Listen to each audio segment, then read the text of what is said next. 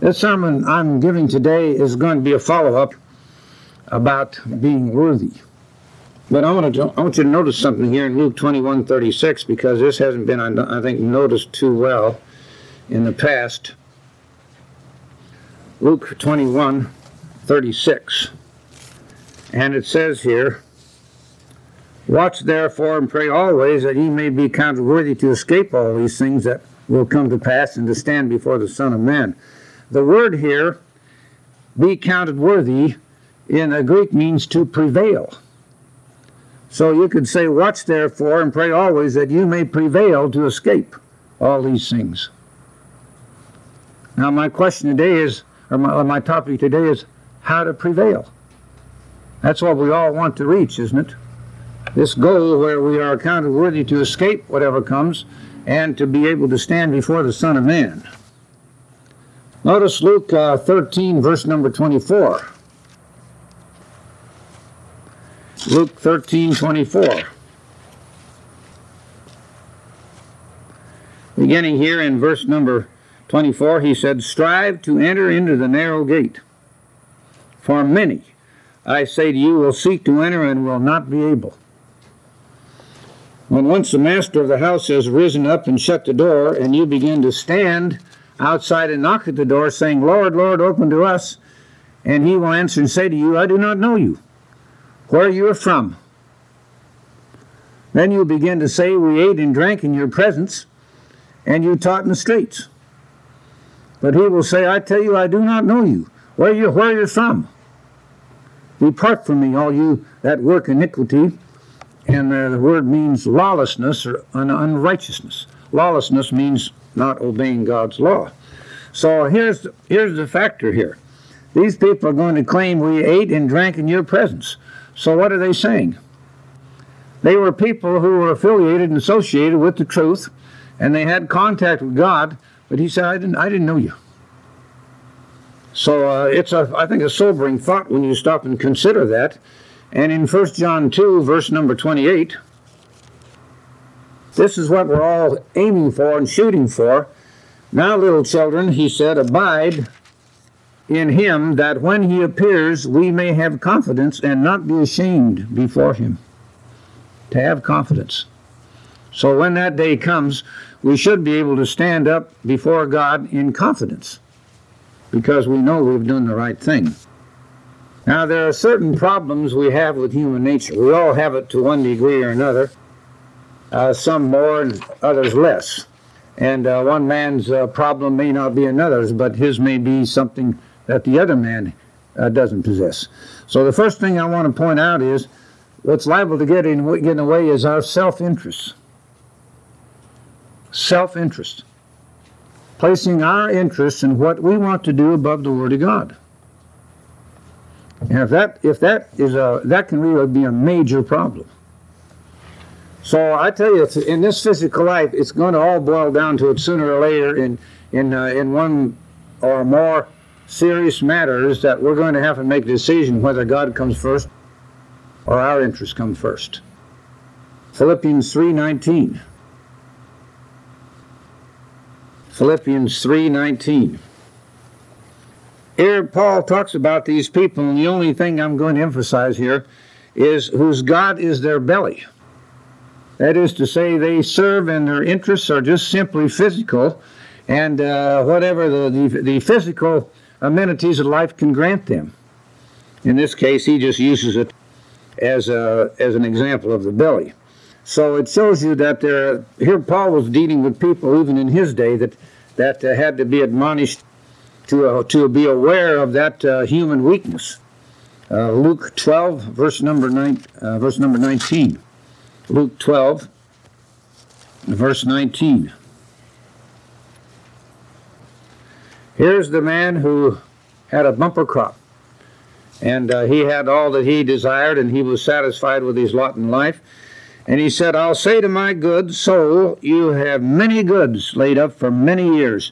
Take your ease, eat, drink, and be merry." But God said to him, "Fool, this night your soul will be required of you." So all our lives are all in the hands of God, plain and simple. And it's just like the example I read in the news section there, where this woman was driving down the road with this little 2-year-old girl and rolled the SUV and threw the little girl out of the window, and she landed in the river, and now they can't even find her body. Now, I'm quite sure when that lady started down the road, she had no idea something like that would happen. We're all in the hands of God. So that's what he's pointing out here. You better be aware of that, and you better make God a very important part of your life and not your own self-interest first. In Matthew 16, verse number 23. Matthew 16:23. Remember, here's an occasion where, Jesus had the mind of God. And he knew certainly what was in store for him and what was in store for all of humanity eventually. And when he told the disciples that he was going to be killed, then what did Peter do? In his impetuous way, began to rebuke him. And he said, "Far be it from you, Lord, this shall not happen to you." He didn't understand what Christ's purpose was on this earth. And he turned, that is, Jesus turned and said to Peter, Get behind me, Satan. You're an offense to me. You are not mindful of the things of God, but of the things of men." That's what self-interest is. It's being mindful of the things of men rather than the things of God. And human nature being what it is, here's what Paul said in Romans 8, verse number 5. Romans 8, verse 5. "Those who live according to the flesh set their minds on the things of the flesh." That's only natural, isn't it? So there's only one thing that can really change that, and that's when we begin to think in a non-natural way. And our minds become imbued with God's Spirit and God's power, and then we begin to think more God-like. I don't believe that in this physical life we'll ever meet the standard that Christ did by any means, because he was perfect. But there certainly has got to be some progress in our lives as we go through this course in life. John 6, verse number 27. "Do not labor for the food that perishes, but for the food which endures to everlasting life, which the Son of Man will give you." Now, we all have to labor for the physical bread of life. But what he's emphasizing here is you cannot make that your first and primary interest. You cannot make this your primary and first interest in life. So if that is what your life is involved in, you know what it means?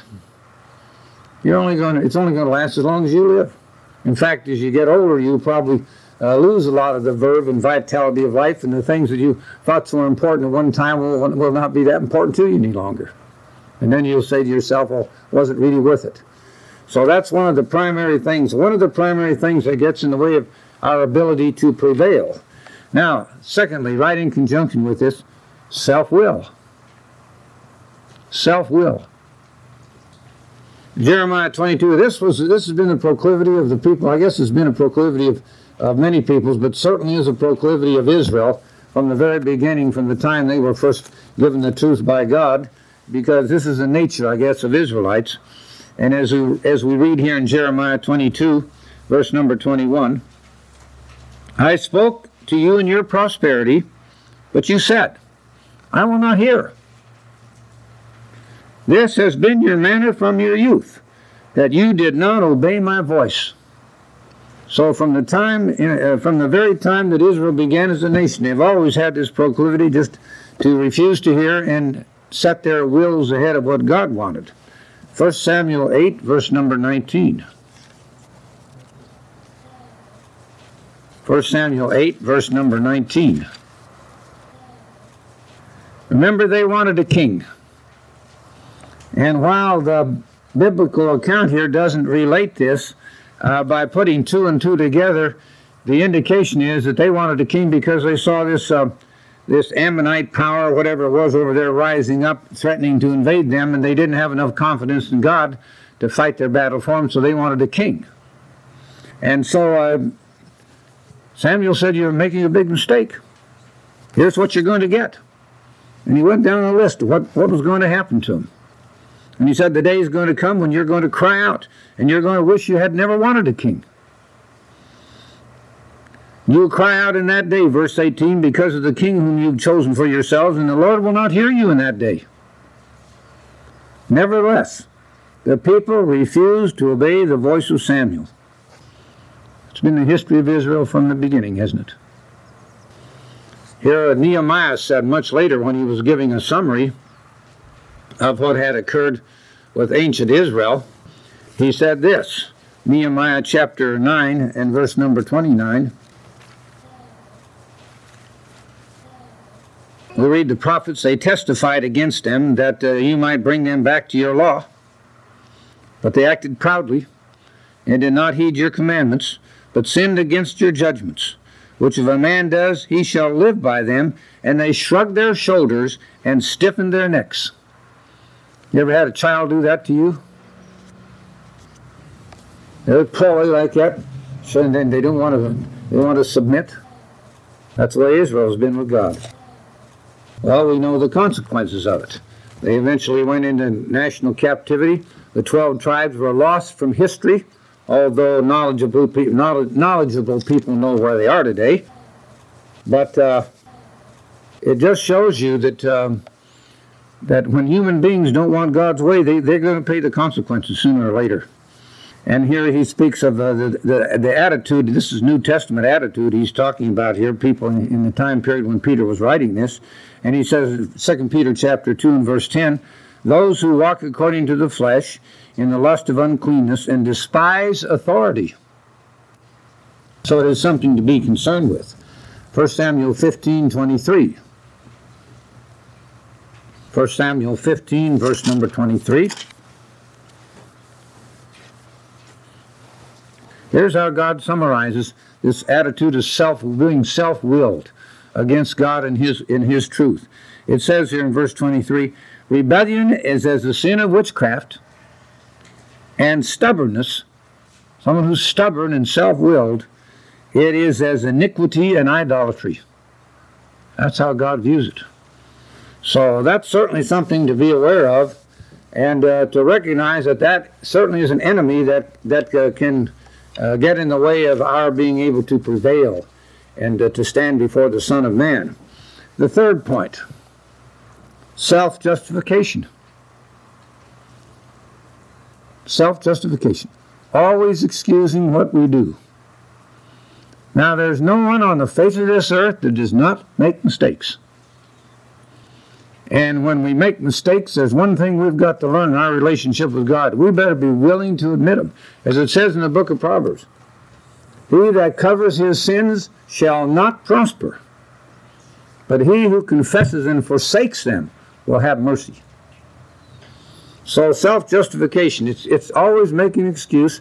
It's refusing any correction because we can lay the blame somewhere else. We all do it to a certain degree. My wife always accuses me of doing that with her. And what she doesn't realize, of course, is every time I do that, I'm just kidding. Jeremiah 5 and verse 3. Jeremiah 5 and verse 3. O Lord, are not your eyes on the truth? You have stricken them, but they have not grieved. You have consumed them, but they have refused to receive correction. They have made their faces harder than rock and have refused to return. See, they refuse correction. Jeremiah 7, verse number 28. Jeremiah 7, verse 28.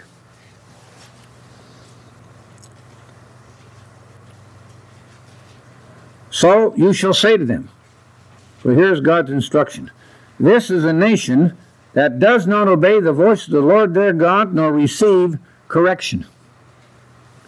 Now just think back for a moment when this 9/11 tragedy occurred, and when some leading clerics in this country had the unmitigated gall to say that our sins had brought this upon us. What do you think happened?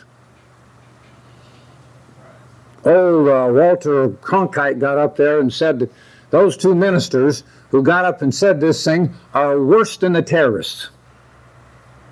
That's the attitude.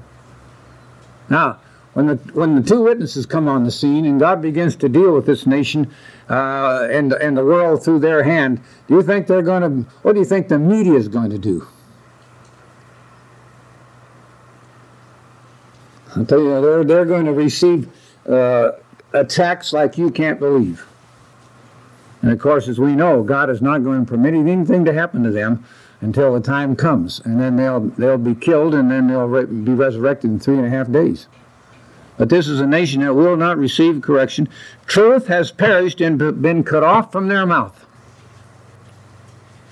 You don't hear very much truth today. And in Proverbs 12, verse number 15. Proverbs 12, verse 15. The way of a fool is right in his own eyes, but he who heeds counsel is wise. That's why I like one of these other translations. I think it's a Living Bible anyway. It says, if you can take corrective criticism, you're headed for the wise man's hall of fame. Boy, that's true. Absolutely true. Luke 16:15. Luke 16:15. Here we find this young man who went out and, as we often heard the expression, sowed his wild oats. And he blew all of his inheritance, and he ended up having to feed the hogs in the neighboring country. And so we read here in verse number 15, he went and joined himself to a citizen of that country, and he was sent him out to the fields to feed swine, and he would gladly have filled his stomach with the pods that the swine ate, and no one gave him anything.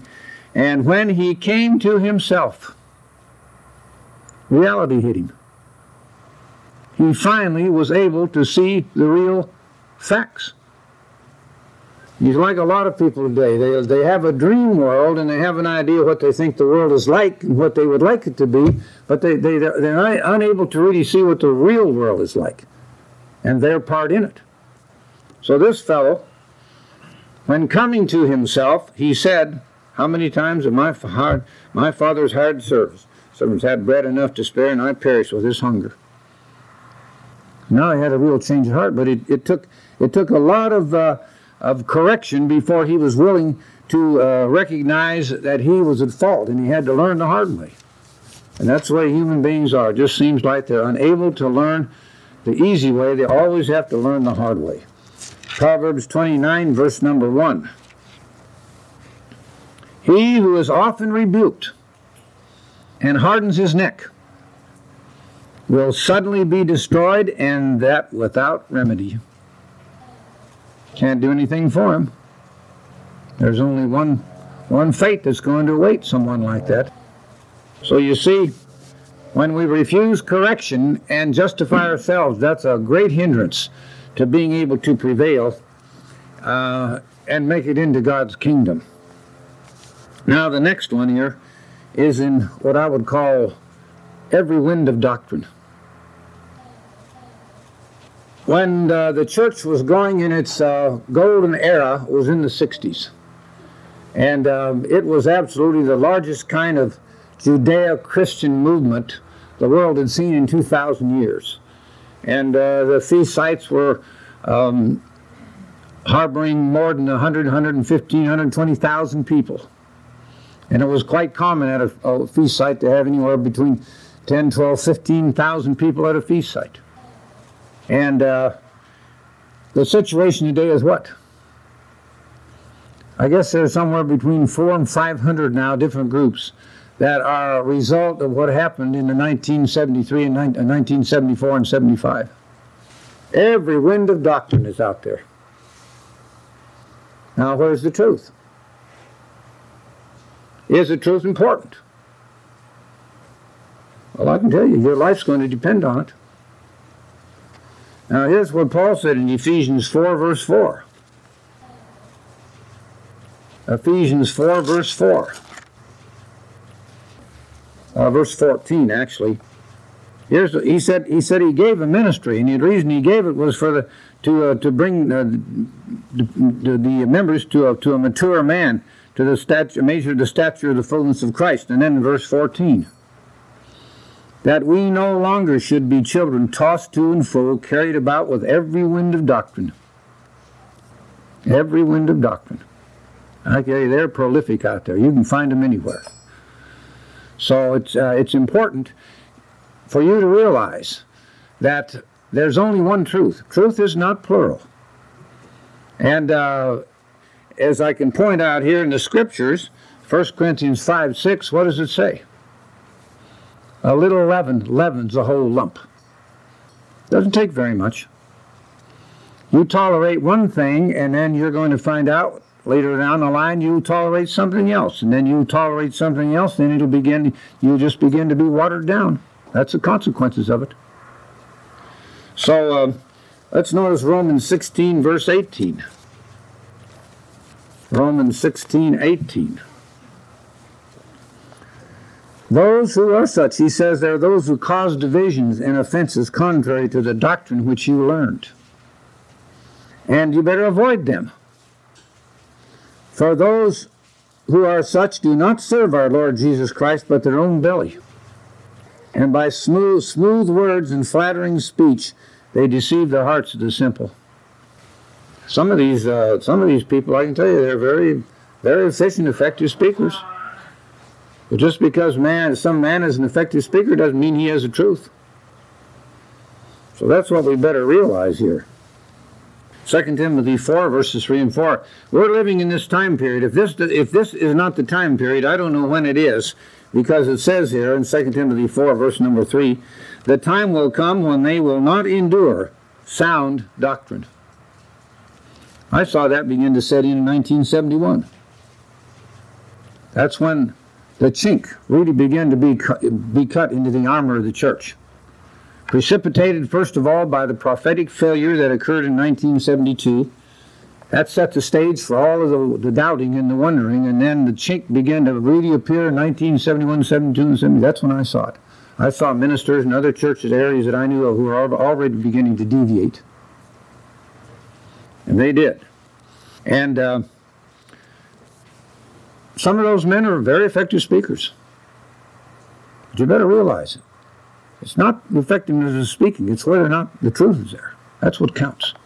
That's the only important thing. They will heap to themselves, having itching ears, and they will heap to themselves teachers, and they will turn their ears from the truth and be turned aside to fables. Stories, tales, legends, myths, like, Easter and Christmas are just fine. That's what's going on all over the place, depending, of course, on the particular group. And there are plenty of them out there you can make a choice on. Now, what's another problem? Well, I saw this come up back in 1973, 74, and 75 when the church began to fall apart. There were any number of those that I spoke with and I knew personally who decided to stay there because they had family and friends and the people they didn't want to give up. They were what? Socially oriented. They were more interested in the social aspect than anything else. And it happened. It happened plenty of times. Isaiah, here's what God says. You see, you want to look at what the nitty-gritty is in the matter of having to obey God or not, and whether you're going to begin to think soberly. I'll have a little more to say about that later on, but here we read in Isaiah 22, verse number 12.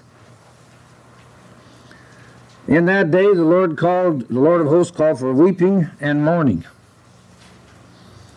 for baldness and for girding the sackcloth. But instead, if that wasn't called for when that church began to fall apart back there in the 70s. Instead, joy and gladness. I remember one man, I never knew him personally because he came in after I did. A lot of these men I don't know anymore, but I was looking at a website the other day on an announcement by a Worldwide Church of God where they had given a list of all the ministers who no longer were with them. And I went down that list and there was just man after man after man that I knew. and knew some of them very well. They're no longer with it. And one man, later on, he became a sort of a bigwig down there after everything had changed, and they had accepted all these mainstream doctrines, and he bragged to his mother-in-law. He said, "I'm proud to be in an organization that's willing to admit it's wrong and change and accept mainstream Christianity." And I thought to myself, well, I wonder how proud he's going to be when he loses his job and he's out working on the workforce. And that's exactly what happened. A few years later, he was working in a furniture store. Last I heard, he joined some Protestant denomination, and they ordained him, and now he's a, quote, Protestant minister who keeps Sunday. Absolutely pathetic. They were more interested in position, more in office, and in the social standing they had in their friends than they were in the truth. Luke 17, verse number 26.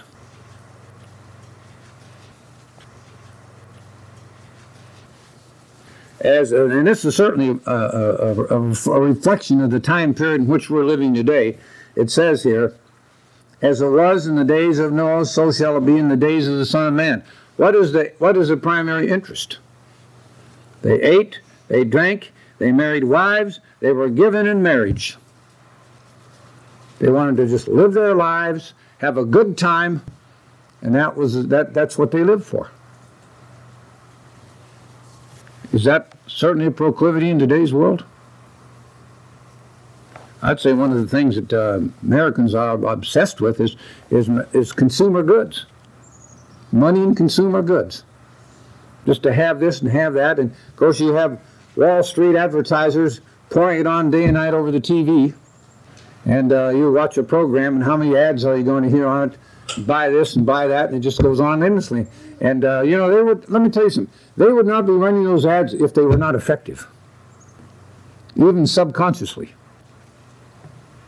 People respond to them. They go downtown and they want to purchase a certain item, and they don't remember. Then all of a sudden they remember that ad. Yeah, I can get this one. That's the way it works. So that's why they do it. And Americans are just obsessed with these material possessions and things they can have. And I can tell you that's a very destructive thing. In fact, in the latest article I wrote on the subject of immorality, it's on the website, right on the home page, The Fruits of Immorality, and I was quoting a large section there from a leading rabbi, who was stating in there that one of the reasons, it may not be the only reason, but one of the reasons there's such a failure in families today is the parents are so concerned about all these material things they want to possess, they don't even want to have children. They don't want to be burdened with children. They want to have a good time and have everything they can possibly have. And it's destroying the American family. And there's the relationship that used to exist between families no longer exists. So these things can be very, very destructive. Luke 8, verse 14. Luke 8, verse 14. Here's an example of those who did not prevail. What does it say? This is one category of them. What does it say? They're the ones who fell among thorns, and they are those when they have heard, they go out and they're choked with the cares, riches, and pleasures of life. Riches and pleasures of life. And over concern about the cares of the world. Sure, we all have problems and difficulties in one way or another. But if we keep our eyes on Christ, then He will see us through. And that's the important thing to remember. Ecclesiastes 7. Stop and think about the seriousness of life.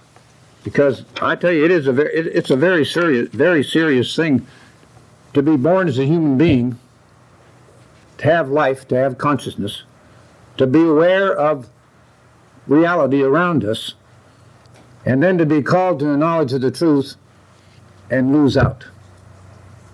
The opportunity gone. So that's why we need to realize that every single working and living day we have in this life is an important day. Now here's what you read in Ecclesiastes 7, verse number 2. Better to go to the house of mourning than to the house of feasting. Sorrow, verse 3, is better than laughter. Verse 4, the heart of the wise is in the house of mourning, but the heart of fools is in the house of mirth. So there's a real purpose and sincerity in life, and that's what we must all be aware of. It's not a light thing. It's a very serious thing, because it's a matter of eternal life or eternal death. All right, now here's another one. Too busy. Too busy with our pursuits and the things we're doing and making money or making a living, whatever the case may be, or involved in this or involved in that, we don't have any time for God. You cannot afford to not have time with God. You cannot afford it, because that's the most important thing you can be doing in life. Luke 9, verse number 59. Luke 9:59. This is a good example here, because Christ certainly laid this out so we could all see it plainly.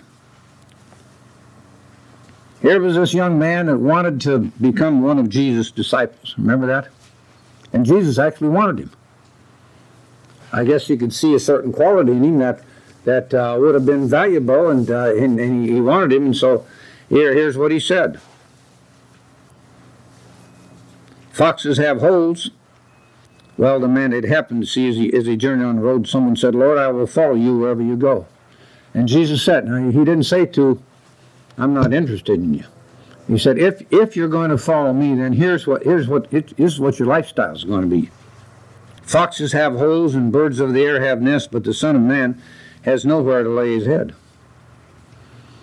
So he wanted him to think of the price that was going to have to be paid.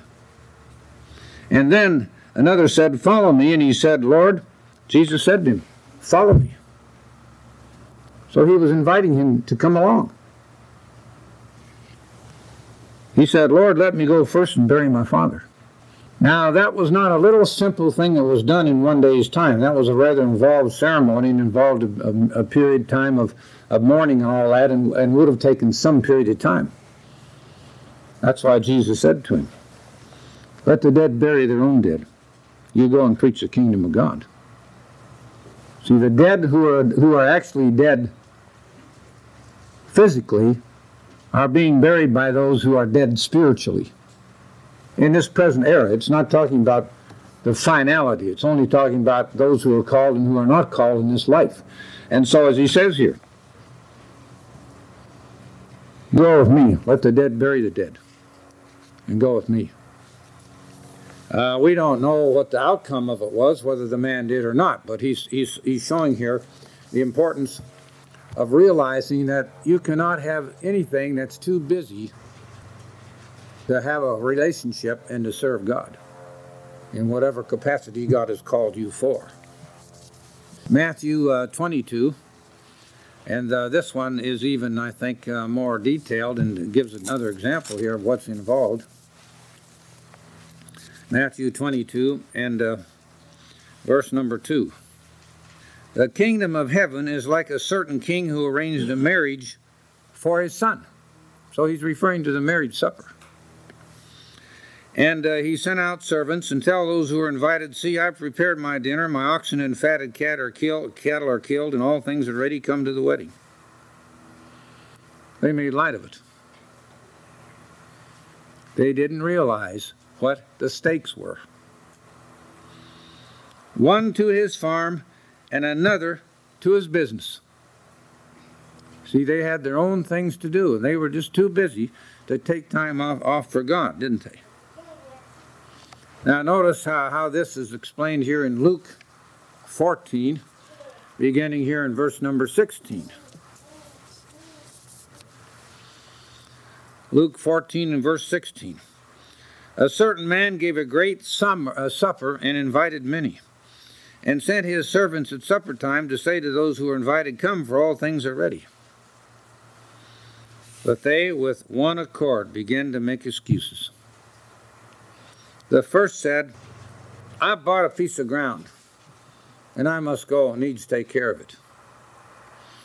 And another said, I have bought 5 yoke of oxen, and I'm going to test them. I ask you to have me excused. And another said, I've married a wife, therefore I cannot come. Too busy. I had a man tell me one time, a number of years ago, he said, I'm just too busy for God in my life. Now, he's an elderly man,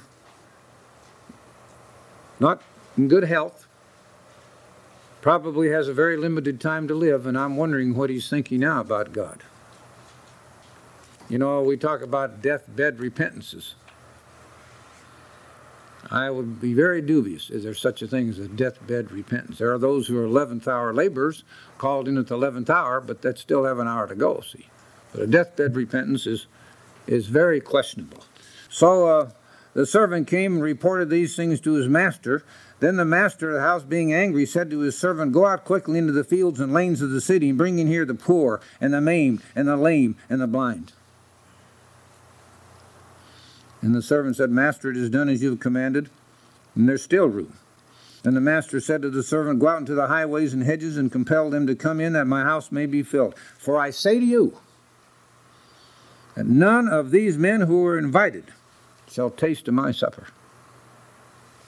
So if you're called, and you have a knowledge of the truth, you better take it seriously, because it is a serious matter.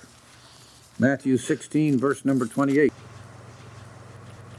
Matthew 16, 28.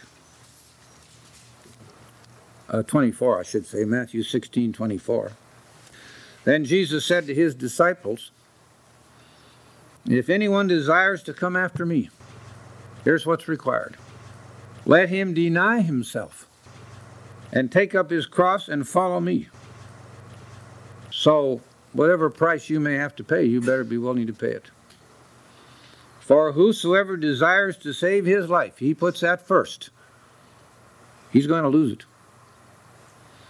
And whosoever loses his life for my sake will find it. Because he's talking about eternal life there. So one must never be too busy for God. Now the last one. People who are really not earnest have a serious handicap. They're not earnest.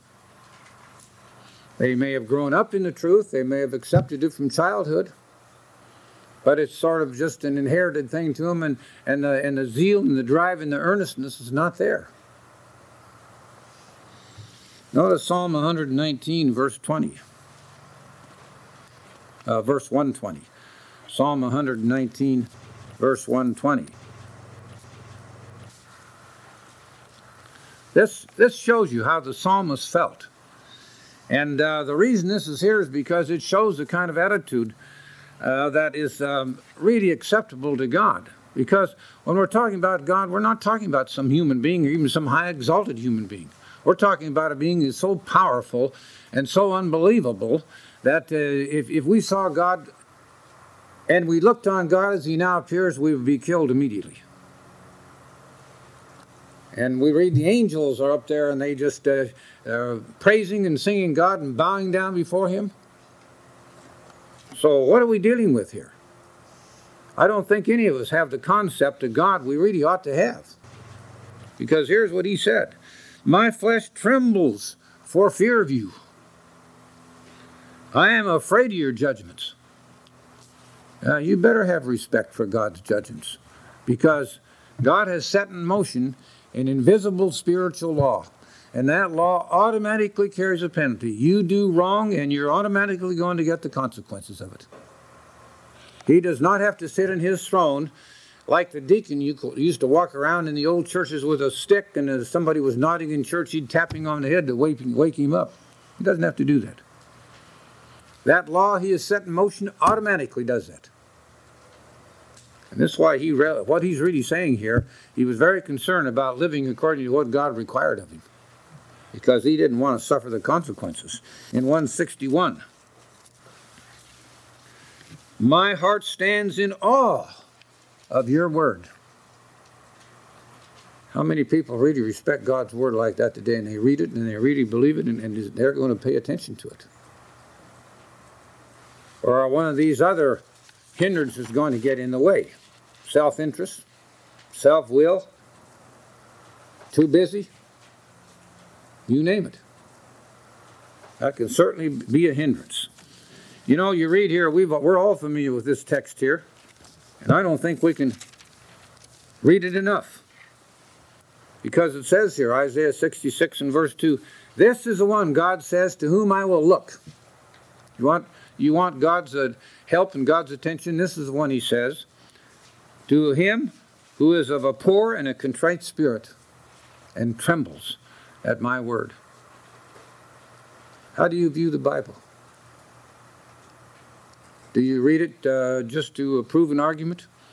Or do you read it because you've been told you're supposed to read it? Or do you read it because you realize you're reading the words of the living God?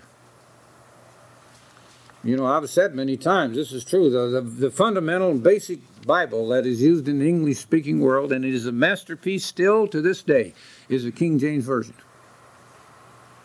However, it's written in almost what we would call archaic English. It was written in 1611, 400 years ago. Language changes since that time. Not necessarily the meaning of the words, but the pronunciation and things of that nature.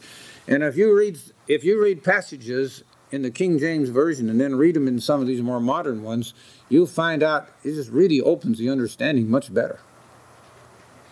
Are these modern ones that reliable? I can tell you this. Whenever there's a question that comes up between what some modern version says and the King James Version says, I always take the King James over it.